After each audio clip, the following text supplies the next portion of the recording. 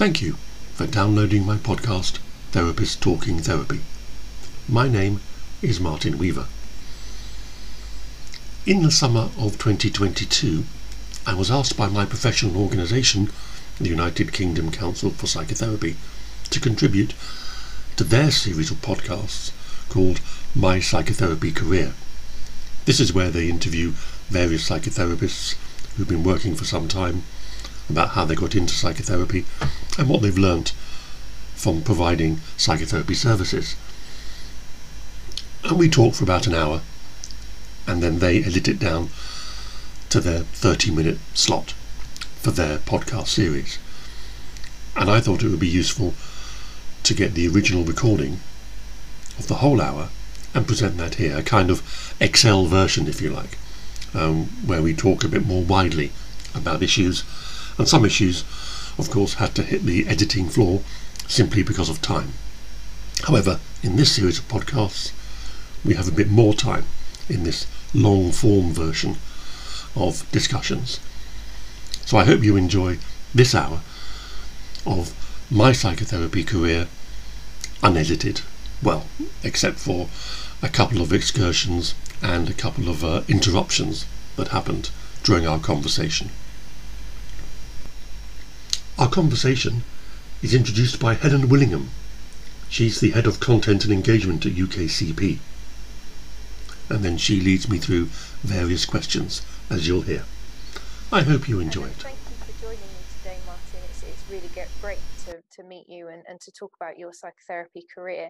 I want to kick off with one question, with the main question is, and that's, how did you find yourself volunteering to take calls on the AIDS helpline? Well, thank you for inviting me to have this conversation together. AIDS helpline. Difficult to know where to point the finger to say this is where it all started. I suppose I was working or volunteering on the student nightline service at Portsmouth Polytechnic, where I was studying marine biology. And between Portsmouth and London, I used to sort of move between the two during the early 80s. It was 1980 that I started in Portsmouth, and 1980, New Year's Eve, I think, that I first went to London. I came out as a gay man. And so I began to use London as a kind of a playground, but also see what was happening in sort of the gay community at that time. And then after I left the college, Portsmouth Polytechnic, now university, in early 83, I was unemployed, looking for a job.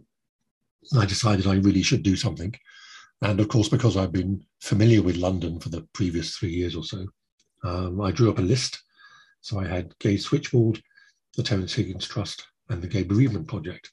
And part of the reason for doing that was the Nightline work had encouraged me to get trained to do telephone advice work for students. And I'd had 2 years experience doing that. And so I wanted to carry on that kind of work because I had the time and the availability. And I went to Gay Switchboard. I went through their process, which was very interesting, but they declined my offer of service. And so I went to the Terence Higgins Trust, which was just getting itself organised at that time. And they were talking about setting up a phone line. And so because I had the experience of the Nightline telephone service at Portsmouth Polytechnic, I was both available and I had the experience and training to take the first calls on the helpline on February the 14th, 1984. Wow, so that was really, do you think that was your kind of what started really your interest in psychotherapy then? Absolutely. In that I was asked to go on the Nightline service, partly, I think, because I'd set up a new GaySoc, a gay society, at Portsmouth Polytechnic. And the people there obviously saw how I ran that and said, you'd be really good at the Nightline service. And I said, oh, no, I couldn't possibly do that. But I was persuaded to give it a go after a bit of training. And I found, actually, yeah, this is really useful, really enjoyable. Well, I suppose it was an interesting counselling at that point. And there wasn't, psychotherapy was seen as a kind of more medical kind of intervention. Counselling was seen as much more generic. And at college, people were called counsellors. And so psychotherapy was over the horizon at that point, but it was certainly the first time I've really been involved in giving out advice and guidance to people and had training in it. Yeah, thank you. And before your psychotherapy training, you worked in the NHS and helping those with HIV and AIDS. Can you tell us a bit about that and then how that led into your psychotherapy training? Yeah, because I'd done that work at the Terence Higgins Trust, and that got me into not just counselling, but also working directly with people with AIDS and their families, and doing education work. So the whole psychotherapy profession was sort of growing within me, as it were. And then jobs came up in the NHS. And so I applied for them thinking this is going to be an extension, really, of the work I'd been doing at the Terence Higgins Trust. And I realised that through the THT work, I could do the politics and the policy development, and I could work in organisational systems. But working in a public body wasn't my first choice, but it was incredibly important.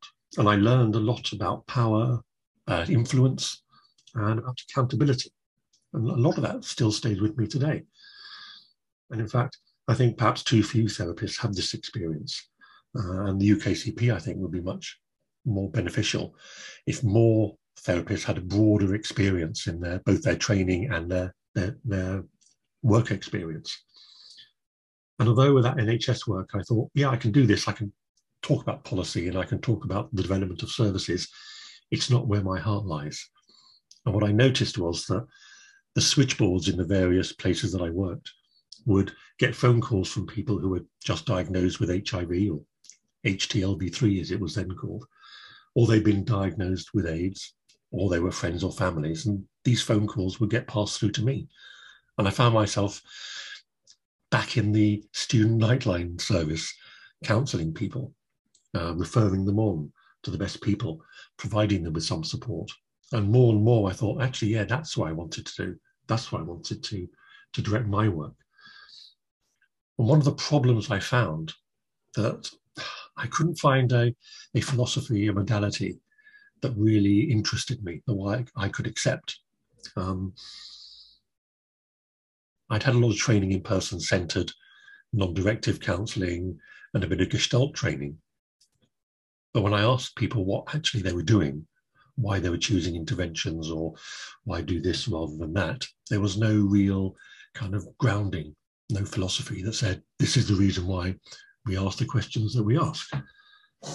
And then I found a colleague of mine, when I worked in a local authority, I invited a trainer, and this trainer was using this thing called neurolinguistic programming. And as I spoke to her, I suddenly began to realize, oh, okay, so there is something that says there's a codified way, not so much a scripted way, although that does help. There's a series of interventions, a process, which you can repeat and get similar results. And so that was, I thought, okay, I can go with that. So I need to get some training in that. And there was a bit of a gap between being introduced to it and then through the NHS, using my sort of management development training to take the first level and the second level in neurolinguistics. So it really gave me a better way to focus my energies, both in my NHS work and then to think about, actually, I don't want to stay in this sort of policy development work for the rest of my life. I want to get in working directly with people. So I began the process then of thinking how I could do that. And in fact, in some senses, the decision was made for me because in 1996, I went into hospital with appendicitis. But I was in hospital for 3 weeks and had 2 operations. And when I came out of hospital, the NHS then said, well, we're not going to renew your contract anymore. And so I thought, okay, where do I go from here? And I've been speaking with my husband about potentially setting up a practice. And then I remember going for some interviews in the NHS to continue my NHS career. And midway through a couple of those interviews, just thinking, this isn't where you want to be. This is not what you want to do. And so it was in the middle of one of those meetings, literally in the middle of an interview, where I thought, no, I need to set up a psychotherapy practice. And so I made that decision, and my husband supported me. And so when I left the NHS in the early 1997, it was in May 1997, I set up a practice and started thinking about what else do I need. So it was a slow realization. Some people decide, this is what I want to do, and this is where I'm going to go and do it. For me, it was a gradual growth, a story that unfolded, taking opportunities as they arose to move into working for myself as a therapist. Interestingly enough, it never occurred to me to get a job in the NHS. I think after 11 years working in the NHS, I'd had enough. And I wanted to get out and get that direct contact with clients. Yeah, that's really fascinating. And then, and like you said, that shift. But I want to go back a bit to one of your points that you said about how having broader experience can benefit UKCP and psychotherapists. Can you expand on that a bit? Was that in the sense that to really understand the focus of where you want to go, or just that broad experience can be really beneficial? In working in a large organisation, and in fact, I'd even worked previous to that in the Greater London Council under Ken Livingstone, and I understood things about power, about influence, and about accountability. And so the whole ethical framework and ethics that we have in UKCP is about we have to be accountable to somebody. And sometimes I think therapists can work on their own a bit too much. And there's a lack of understanding of the wider consequential implications, if you like, or the unintended consequences of activities. And I think it shows up where UKCP is still fixated in this modality thing, rather than working as psychotherapists. And I think there's something about when one works in a large organisation like a local authority or the NHS, you get a much broader experience. You, like it or not, you come face to face with people and have to work with people from a huge range of backgrounds, a huge range of cultures, a huge range of professions and experience. And that still feeds into my work today with individual clients. I can remember things that trainee doctors told me, that professors have told me, that management trainees have told me, that cleaners have told me in the NHS work that I did, that still stays with me. And it's one of the saddest things when I left the NHS. Yes, I was setting up my own practice. I could be my own boss and all the stuff that we now hear about today. But I was sad to leave such a rich pool of material and experience to learn from in the NHS and local authority. There's so many people there with such broad range of experience. There's always somebody who can guide you. There's always somebody who's been there. There's always somebody who can offer something. And that I found incredibly useful and gave me a great sense of confidence to do what I wanted to do. Thank you. And you said that it was kind of the mid to late 90s you started, and then you became registered with UKCP in 2000, and then a supervisor in 2002 as well. Yeah. And then one of the things that you did in 2006 is you were asked to supervise the counsellors at the 7th of July London Bombings Assistance Centre, which was part of the humanitarian offering to support those that were affected by the London bombings. Can you tell me a bit about this work and your involvement there? Well, it's all a part of this whole unfolding story, and I guess my kind of willingness to grab opportunities when they arise and to take risks, I guess. I remember being in my therapy room with Classic FM playing when they reported that there'd been a massive electrical failure on the London Underground and all the delays that went with that. And I didn't think much about it until a few minutes later or half an hour later, they reported the bus that had been bombed in Tavistock Square. And that's, didn't have clients that day, but I left my therapy room and turned on the television. And like most people, I guess, I was kind of glued to it for the rest of the day as that whole story unfolded. And parallel to that, I was providing supervision services for Hounslow Bereavement Services, which is a low-cost community service provider. And I've been doing that since 2001 during my training as a supervisor. Because like all of us, we get trained, we have supervision, and then people started asking me to be their supervisor. And I said, I don't know what supervisor does. I've been in supervision, but I don't know what decisions the supervisor is taking. So I went off to Birmingham University under Dr. Sue Wheeler and got trained as a supervisor. And part of that training, you obviously need supervisees, and that's why I approached Hounslow Bereavement Services. And so I was volunteering as a supervisor for that low-cost service.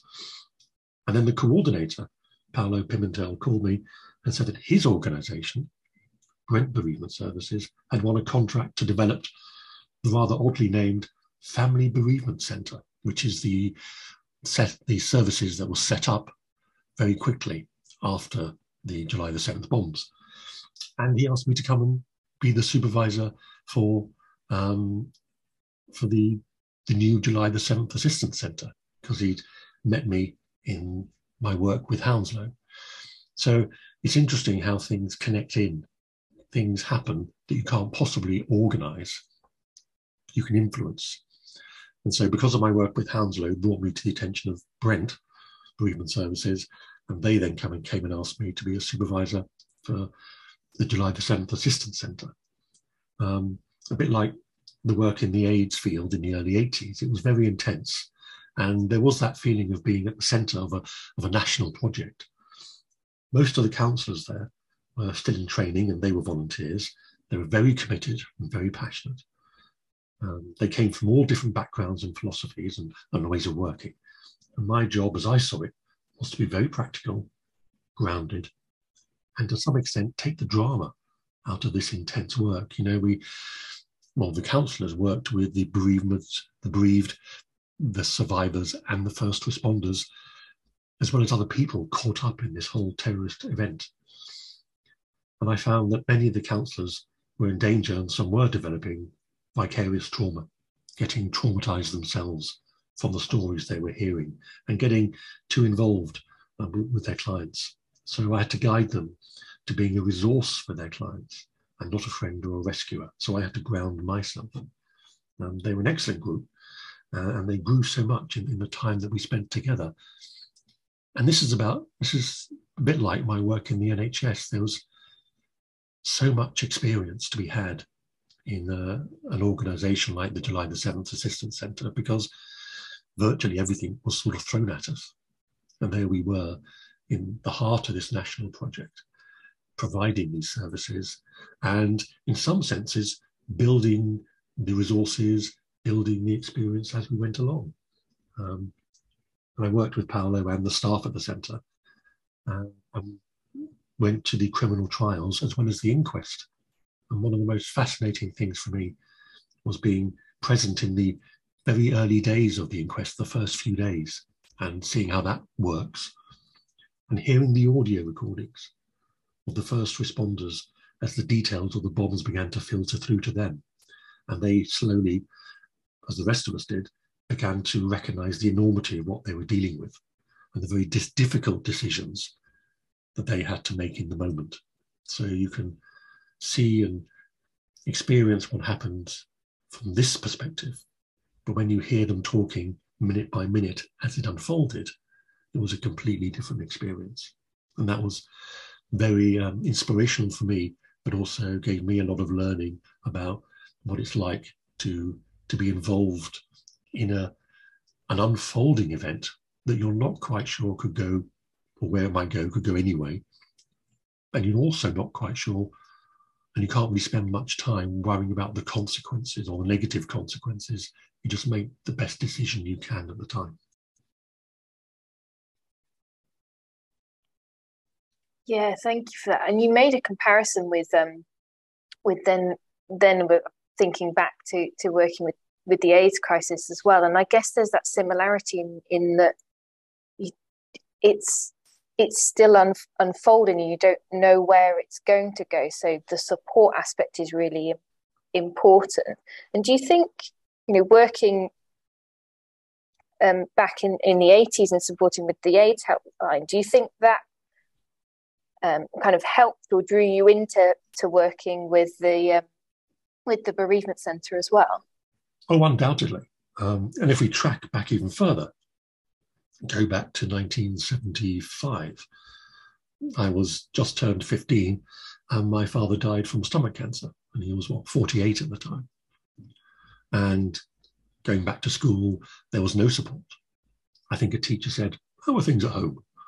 And that was the extent of the kind of mental health support in those days. And so that obviously taught me about life, about what happens, that people can be taken away, not necessarily that they want to be taken away, because a couple of people did wonder and did ask me, why was I not more angry that my father had died? And I think I remember saying, well, it's not as if he decided, it wasn't his choice. And so I had then to rely on myself. And the AIDS work, of course, very personal. If I think about back in the 80s, it was a kind of a classic stereotype in a sense. There we are. I'm a gay man in the 1980s, so I'm 20 years old. I'm 6'4", nearly 2 meters, white, English and middle class. Up until then, gay men were largely portrayed as feminine and weak and somewhat pathetic. If you ever watch Are You Being Served, the John Inman kind of character. And in fact, people have often said to me, and still occasionally do, well, Martin, you don't look gay. So I've had to deal with that sense of personal identity. And then resourcing myself, coming to London, seeing this issue, this need was happening, and thinking, actually, I think I can do something here. I'm used to having the stresses, and I can understand death and the closeness of that. Perhaps that's a bit naive. I think at the age of 20, we've probably all done things without thinking too much about the consequences. But I suppose if we thought too much about the detail of the future, maybe we'd be too fearful for doing anything. So I think doing that, and then my experience in the NHS as an employee and in the NHS as a patient, developed that set of resiliences, if you like. And then bringing that to my psychotherapeutic practice. And then when I was asked to be the supervisor for the July the 7th Centre, thinking, this is kind of what I would experience for. Sometimes my supervisees are confused about the work they're doing with the client, and they'll say something like, Martin, all I did was just sit with them. I didn't do anything. And I always say to people, never underestimate the power of being with someone. Remember, I say to them, we run towards all those mental health events and sometimes physical events that everybody else runs away from. And we choose to do that. And that's incredibly powerful. And I think that's what I bring through these experiences that I couldn't have planned, but took advantage of, and now brought to the July the 7th Assistance Centre, learned from there, and bring to my clients today. I think that's such a brilliant message as well. And just building on that, why is psychotherapeutic support after crisis so important, do you think? I think the comedians say that timing is everything. And Paolo was quite clear from July the 7th Assistance Centre that sometimes when other events happened, therapists want to go in and they go in too quickly. So much changes after a crisis. And we want to find stability, some calm and some reassurance. And that takes time for people to understand what they've been through and get through that in the initial stages, and then afterwards to make sense of what's going on. And one of the most important interventions I think that we can have as therapists is normalization. As a therapist, we have the credibility to help people understand that what they're going through is normal. They're not mad or bad or damaged. They may have been hurt. The pain is real, as is the fear. And all that needs to be held, to be contained, to be heard without prejudice, with compassion, acceptance, and love.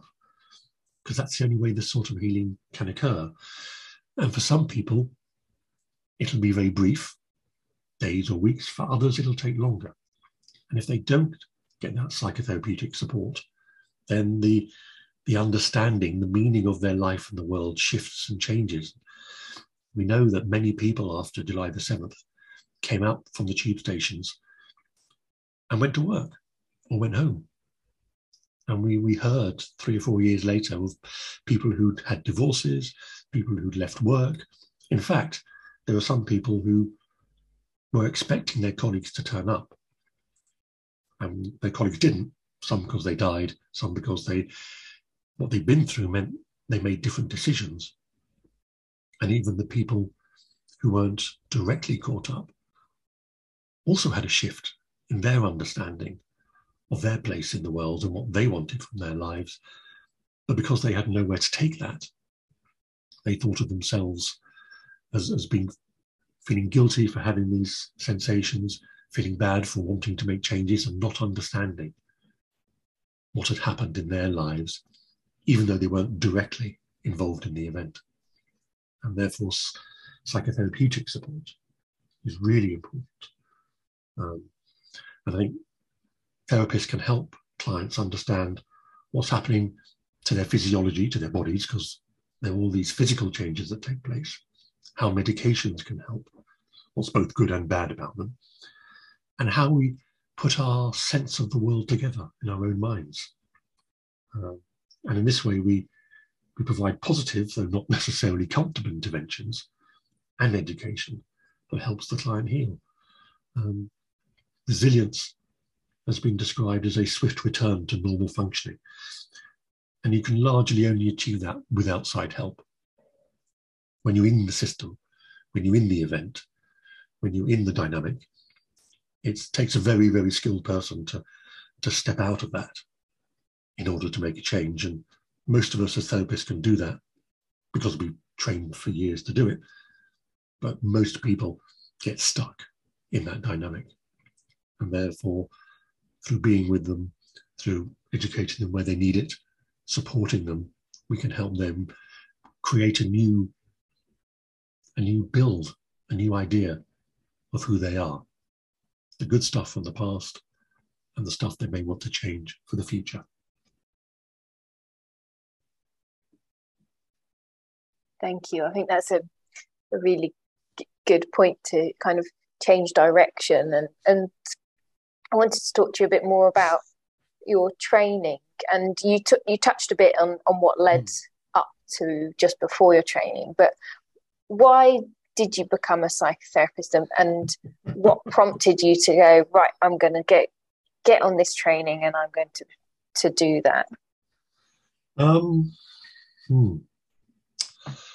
Whether it's something in my makeup, my spirit, I just remembering that at school we used to do visiting old people's homes and chat to them. And I suppose at the age of 12 or 13, that was my first experience of just being with people who were lonely, being with people who were close to death. One of our clients did die whilst we were working with them. And so there was something connected to me that said, yeah, this is the kind of engagement that I want. So it fits my values and beliefs. And what is there in life that is more important than finding out who we are and then using our skills and maybe our spirit to make a lasting positive impact? Not necessarily in a kind of huge celebrity kind of way, possibly, but just in our day-to-day work. Over time, wanting to work as a psychotherapist, I used that training in the NHS. And I found lots of turmoil in management changes in the NHS. And that led me to thinking, actually, I need to get more skilled in this. But I done the first training, which gave me the basic skills, but I realized that that really wasn't enough. And this is where kind of UKCP fits in. And I think it was Woody Allen, amongst others, who said that the problem with self-taught people is that they only learn what they like. And the whole point about the training that UKCP puts you through is that you have to learn things that you don't necessarily agree with or don't necessarily like. And that, added to what I learned in the NHS, broadened my perspective and my understanding and gave me a huge, more varied skill set that really set me on that path. So, as I say, some people say, this is what I want to do, and they set out the path and they follow it. Whereas I've kind of built it as I've gone along and found out, this is important. This is how I want to work. If I want credibility, then I need to kind of expose myself to other people's judgment. That's what exams are all about. So that somebody else other than me can say, this person has reached a certain level, has committed, has invested, and has learned, and therefore has a wide range of abilities and skills, and is therefore, as much as anyone can be, as safe as we can be. Does that answer the question? It does, yeah. I think when we were talking earlier, it was very much about the kind of career and how you move through that, but actually, just finding out about it. I did similar at school. We went and visited old people's homes or local older people that we knew were living alone, and that was part of what we did each year. We'd just go and knock on doors and have a chat and often drop off food and things. But actually, thinking of it in that way and speaking to people in isolation and being.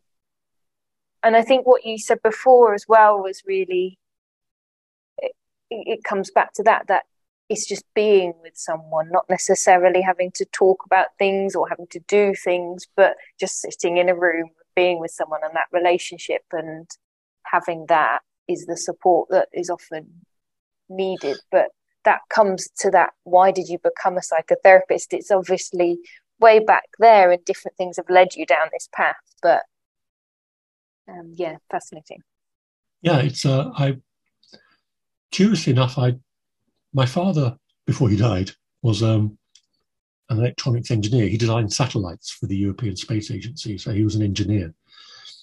And I was surrounded at home with what we would now call science fiction books, stories. And reading those led me to understand how the future can be so varied. And one of my friends said, we shouldn't call it science fiction, we should call it speculative fiction. Because a lot of these stories are about what if, supposing this decision was made rather than that decision. And I remember sitting in a cinema in 1968 watching 2001, A Space Odyssey. And apart from generating in me a kind of love for classical music, it also presented these huge kind of questions about the universe. And the fact is that not all stories are nice, neatly tied up. My husband's a great fan of detective novels. I think he's read the whole of Agatha Christie. And we were talking some time ago about what it is that he finds so comforting, really, about those stories. And I came to the conclusion, I think he did as well, that at the end of it, Poirot stands up and says, this person was killed because you did this and you did that and you did the other. And it's all wrapped up at the end with a nice bow. And you all know what the motivations were, and you all know how the murder was carried out, and the mistakes that the murderer made, and it's all very clear. Come to speculative fiction, and there's lots of open endings. And people often say to me, 2001, what does it mean? And I say, well, what do you think it means? What does it mean to you? Maybe today even people want to be told what things are. And part of psychotherapy for me is about the exploration of the thing that is. We see our clients for a very short space of time, an hour or so a week, for weeks, months, perhaps a couple of years, perhaps a bit longer, but very briefly. And we'll perhaps never know the full effect that we'll have on clients. And I'm quite happy with that.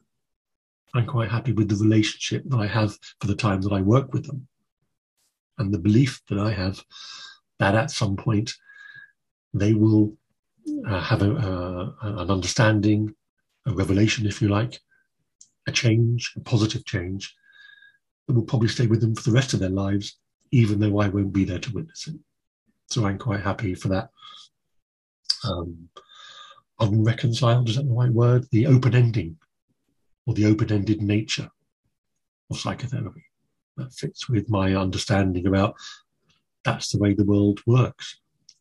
Somebody asked, it was either Alfred Hitchcock or Stanley Kubrick or someone, about making films with happy endings. Why don't you make films with happy endings? And the director said, well, actually, it just depends on where you stop the story. You can have a happy ending anywhere, but when the titles close, or the titles end the film, when you close the book, the story still continues. When we finish psychotherapy, the story of the client still continues.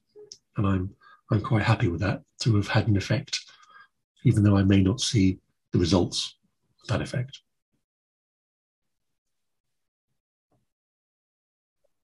I really like your explanation of the kind of speculative fiction. I think that's brilliant. And as soon as you said about detective stories, I thought in my head, I know where this is going. It's going to everything being tied up and being finished, and you can kind of put it in the box and go, right, you don't need to know anymore. I don't think about any of that. It's, never really looked at things in that way. All the answers are there. We know what's what, and it's contained. And maybe there's something about, I'm quite happy, given my experiences and my spirit, to be happy with I want to say, uncontainedness of life. And maybe that's why I'm a bit anti-CBT particularly, but I think this desire, this industrial revolution mindset to measure everything, to fit everything into some structure, doesn't sit well with me. It has a certain benefit, but in my mind, it actually falls apart very quickly. It's a great way to start, but it seems to be limiting in the direction of travel, and maybe even limiting in the final destination. Going to take this in another different direction. Yeah. Who is your psychotherapy or counselling hero? It's a question I ask all my clients, not necessarily counselling or psychotherapy hero, but heroes in general. I don't really have a single one. I think there are too many gurus in the psychotherapy world anyway, and I don't want to be too starstruck by any single one. Having said that, the people I trained with in neurolinguistics, so a couple of guys called Ian McDermott and Robert Dilts, who very much focus on the health aspects and the spirit aspects of the work that we do. Virginia Satir worked a lot with families and constellations, and was very much validating people's experiences and encouraging them to tell their own story in their own way, with a couple of nudges and a few questions. So I guess they're the people that I might hold in my mind. But also outside of therapy, there's Oliver Sacks and Jacob Bronowski. I remember watching The Scent of Man back in the early 70s, not understanding most of it, but thinking there's something here that's worth investigating and exciting. And Oliver Sacks's work, and the way he weaves the stories together, and it's about people. And bizarrely enough, I didn't know that Oliver Sacks was gay until after he died. And I remember thinking, how could I not have known that? But I didn't. So yeah, I tend to look around and somebody once described NLP as, I think it was Dominic Davis, I was giving a presentation, and he described NLP as a therapeutic Borg, if you're a Star Trek fan, in the sense of going around in an integrative way, but more a kind of absorptive way, ideas and people and things and pulling them all together into a new synthesis. So I think I will not necessarily have a hero, but I might have an element of somebody that's heroic that I might want to copy, or I might admire, I might try and emulate. I think it's perfect, and I think you don't always need that one person or one aspect, but to bring different bits together to create you and what matters. Yeah, if you think about it, I'm not a monolith. I express myself differently in different contexts, and maybe even with different clients. And so therefore finding different heroes or models or people to admire and understanding their story, and then seeing whether I can apply that. And if I do, is it beneficial to me? Or even if I don't like it, it tells me something more about me. And that's incredibly important. Definitely. And what does being a UKCP member mean to you, Martin? This is going to be a fun one. The sensible professional answer is its credibility, so other people can see actually I have a level of skill and training and ethics, and support. Meeting other people, and having resources to help me in the work that I do. So I think that's really, really important. And I've been following all this Scope Ed business, and there's a whole other podcast probably on that. However, there's always a however, isn't there? Over the years in working with UKCP, because it's such a broad church, I find it intensely frustrating, definitely challenging, maddeningly slow, and I'm getting to sense that it's stuck in a world that potentially is too narrow and is in danger of being overtaken and possibly made obsolete. And I think that's partly what drives the Scope Ed, because I have this sense that given all the public domination or the public discourse, dare we say, on mental health, I can just see if there aren't already, there are universities looking at this and thinking, we'll have a bit of this. And at some point in the near future, I think they're going to start running their courses and running it in their kind of academia track. And over time, that's going to attract far more people than either the BACP can or UKCP will. And I fear that UKCP may not be flexible enough and maybe even broad-minded enough to understand that we have to let go of the modality focus of training and talk about psychotherapists, a bit like doctors. You train to be a doctor and then you specialize. And I think unless UKCP follows that kind of model, not a medical model necessarily, but an educational model, and I don't see myself as a medic, I don't treat clients. I can't point to them and say, there's your depression, there's your OCD, there's your anxiety. But I can educate them about their physiology, about their psychology, about their history, and how they've got to where they are, and how they can move on to where they want to be. And I think until the UKCP relinquishes that modality fixation, it's possibly on the road to extinction, because others are going to come in, if they haven't already, and fill that gap. Is that what you expected? Not quite, but it's interesting. Because I think the modality piece, you touched on it earlier as well, in that trying bits out and that some didn't work for you, but actually taking that broader look and then focusing or specializing. It's interesting. I'm not sure if Scope Ed has done this, and it might have done it and just hasn't communicated it. But I think there's something beneficial in going across all these modalities and saying, what do they all have in common? And setting that as the kind of entry bar, if you like. And then people get specializing after that. But the trouble is, in order to do that, in order to gain the longevity and the development people are going to have to let go of something. And I think people aren't yet ready to let go because the modality tends to tie into identity. And people will see that as a loss of self rather than a gain of a broader community. Yeah, I can see that. And it's interesting because we have done research about why people and how people look for courses and what type of courses and training, and actually the type of the modality or the approach is one of the top reasons that they pick particular courses at this point. But we're still young, the profession is still a young one. The medics didn't get their General Medical Council until 1848 or something. Which I could argue is 2,000 years after medicine first started. We've only been going for a century or so. So there's plenty of time. Yeah. And it goes back to our speculation as well, doesn't it? Yeah, absolutely. Absolutely it does.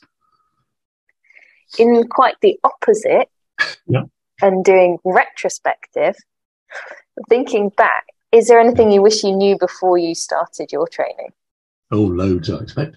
But as I said earlier on, if we all knew the future, would any of us really start anything? If we all knew exactly what was going to happen, we might be too terrified to start out. I think what I've learned is that most of the trainers that I've worked with, not all of them by any means, but a lot of them only knew what they'd been taught. I mean, they weren't broad enough in their experience and their knowledge to understand what they've been taught, where it sits. And it was almost like being, kind of repetition rather than education. And what you get from the training is the basics. It's the experience of being with a client that teaches you what no course can. So you need to I think students, if they're listening to this, my suggestion to them is get out and get experience. I know there's a whole thing about being paid to do work and volunteering and that kind of stuff, but people turn hobbies into jobs. People do all sorts of voluntary work because it makes them feel good and because they can gain skills from it. And there's always going to be a bit of that. There are no kind of apprenticeships in this yet. So I think you have to get out of the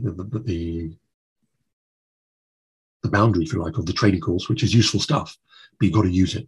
Use it in real world examples, in real world events, so that you get the experience. I remember in my training as a supervisor, the biggest shock is probably too strong a word, was the first time we did a practice and I sat in the supervisor's chair and thought, oh, okay, this is different.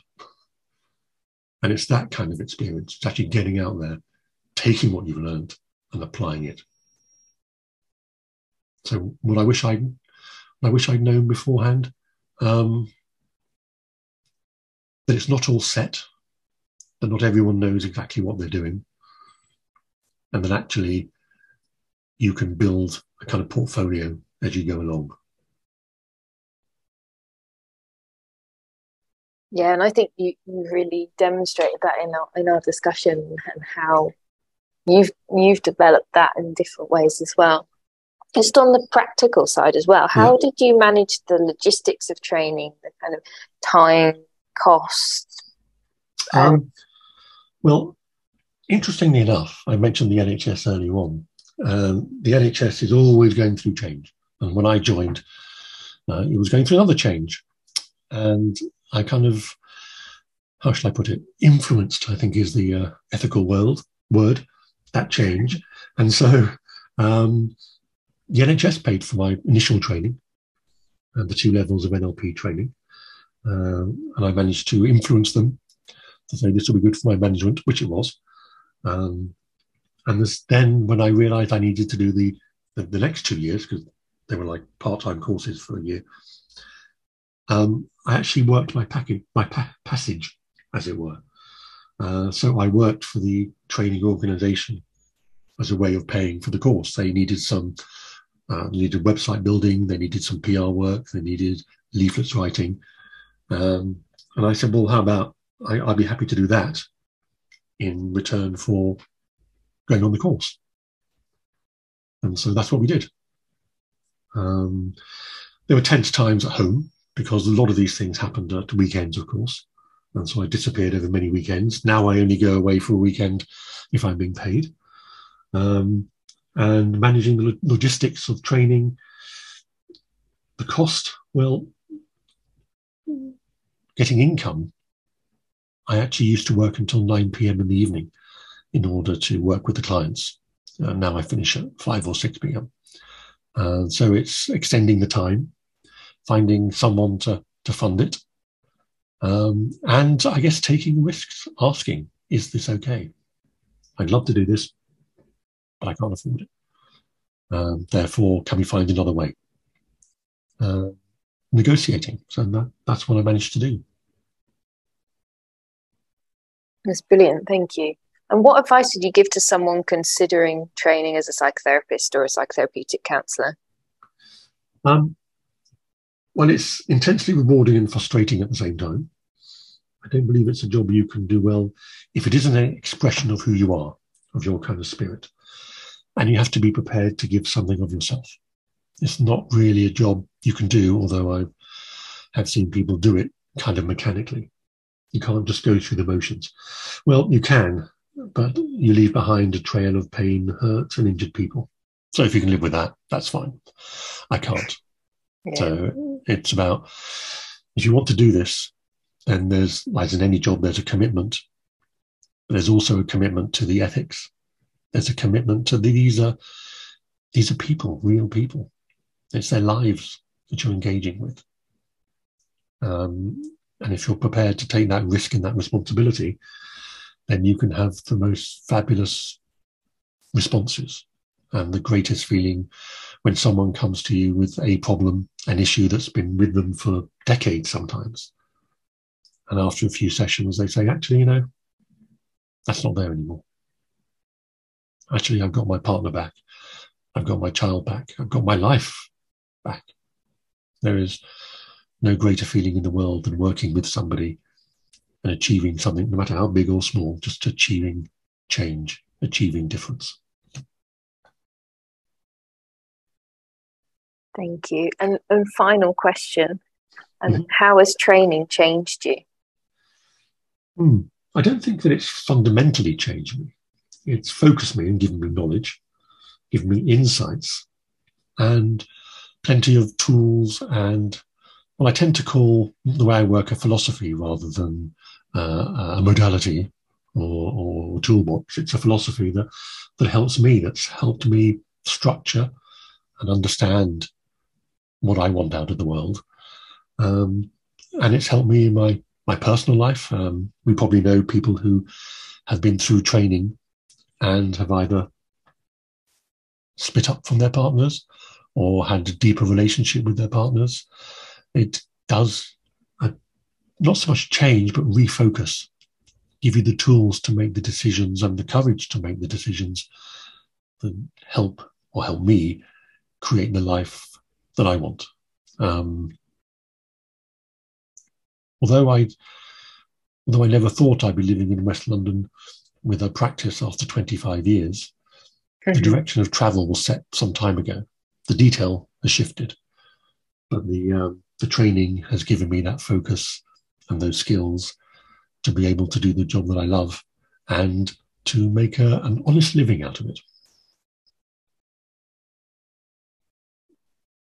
And I think that's the perfect note to end on, Martin, and to hear that it's, the job that you love and you've been able to make a career out of it. It's brilliant. It's a bit of a surprise to me, but here we are. It's only when I talk like this that I suddenly think, oh yeah, I think it was Steve Jobs said apparently, you can join the dots backwards, you can't join them forwards. But joining them backwards, you think, actually, yeah, gives me confidence that I can make the right decision. Yeah, definitely. Well, thank you so much for talking to me today. It's been really, really interesting, and I'm not going to read a science fiction book in the same way again. Thank you, Helen. That's great to get me thinking as well. And and to solidify some of the thoughts that I'd had and to get those thoughts in order. No, it's great. And it's been really interesting hearing about the development of your career. And you started off really by talking about broadening and having a broader view. And just as we've been talking, it's really clear that that's been your progression as well. It's been, getting different views and broader. And whilst you talked about training being focused, actually what that did was give you those tools to use what you already had. Yeah, that sense of confidence that I can hold differing views, change my views when I think it's appropriate, and help others do the same where what benefits them. Exactly. Well, thank you very much, Martin. My pleasure. Good to talk to you, Ellen. Yeah, and you. It's been really nice to meet you. Thank you for joining me in my podcast, Therapists Talking Therapy. I look forward to your company in future podcasts.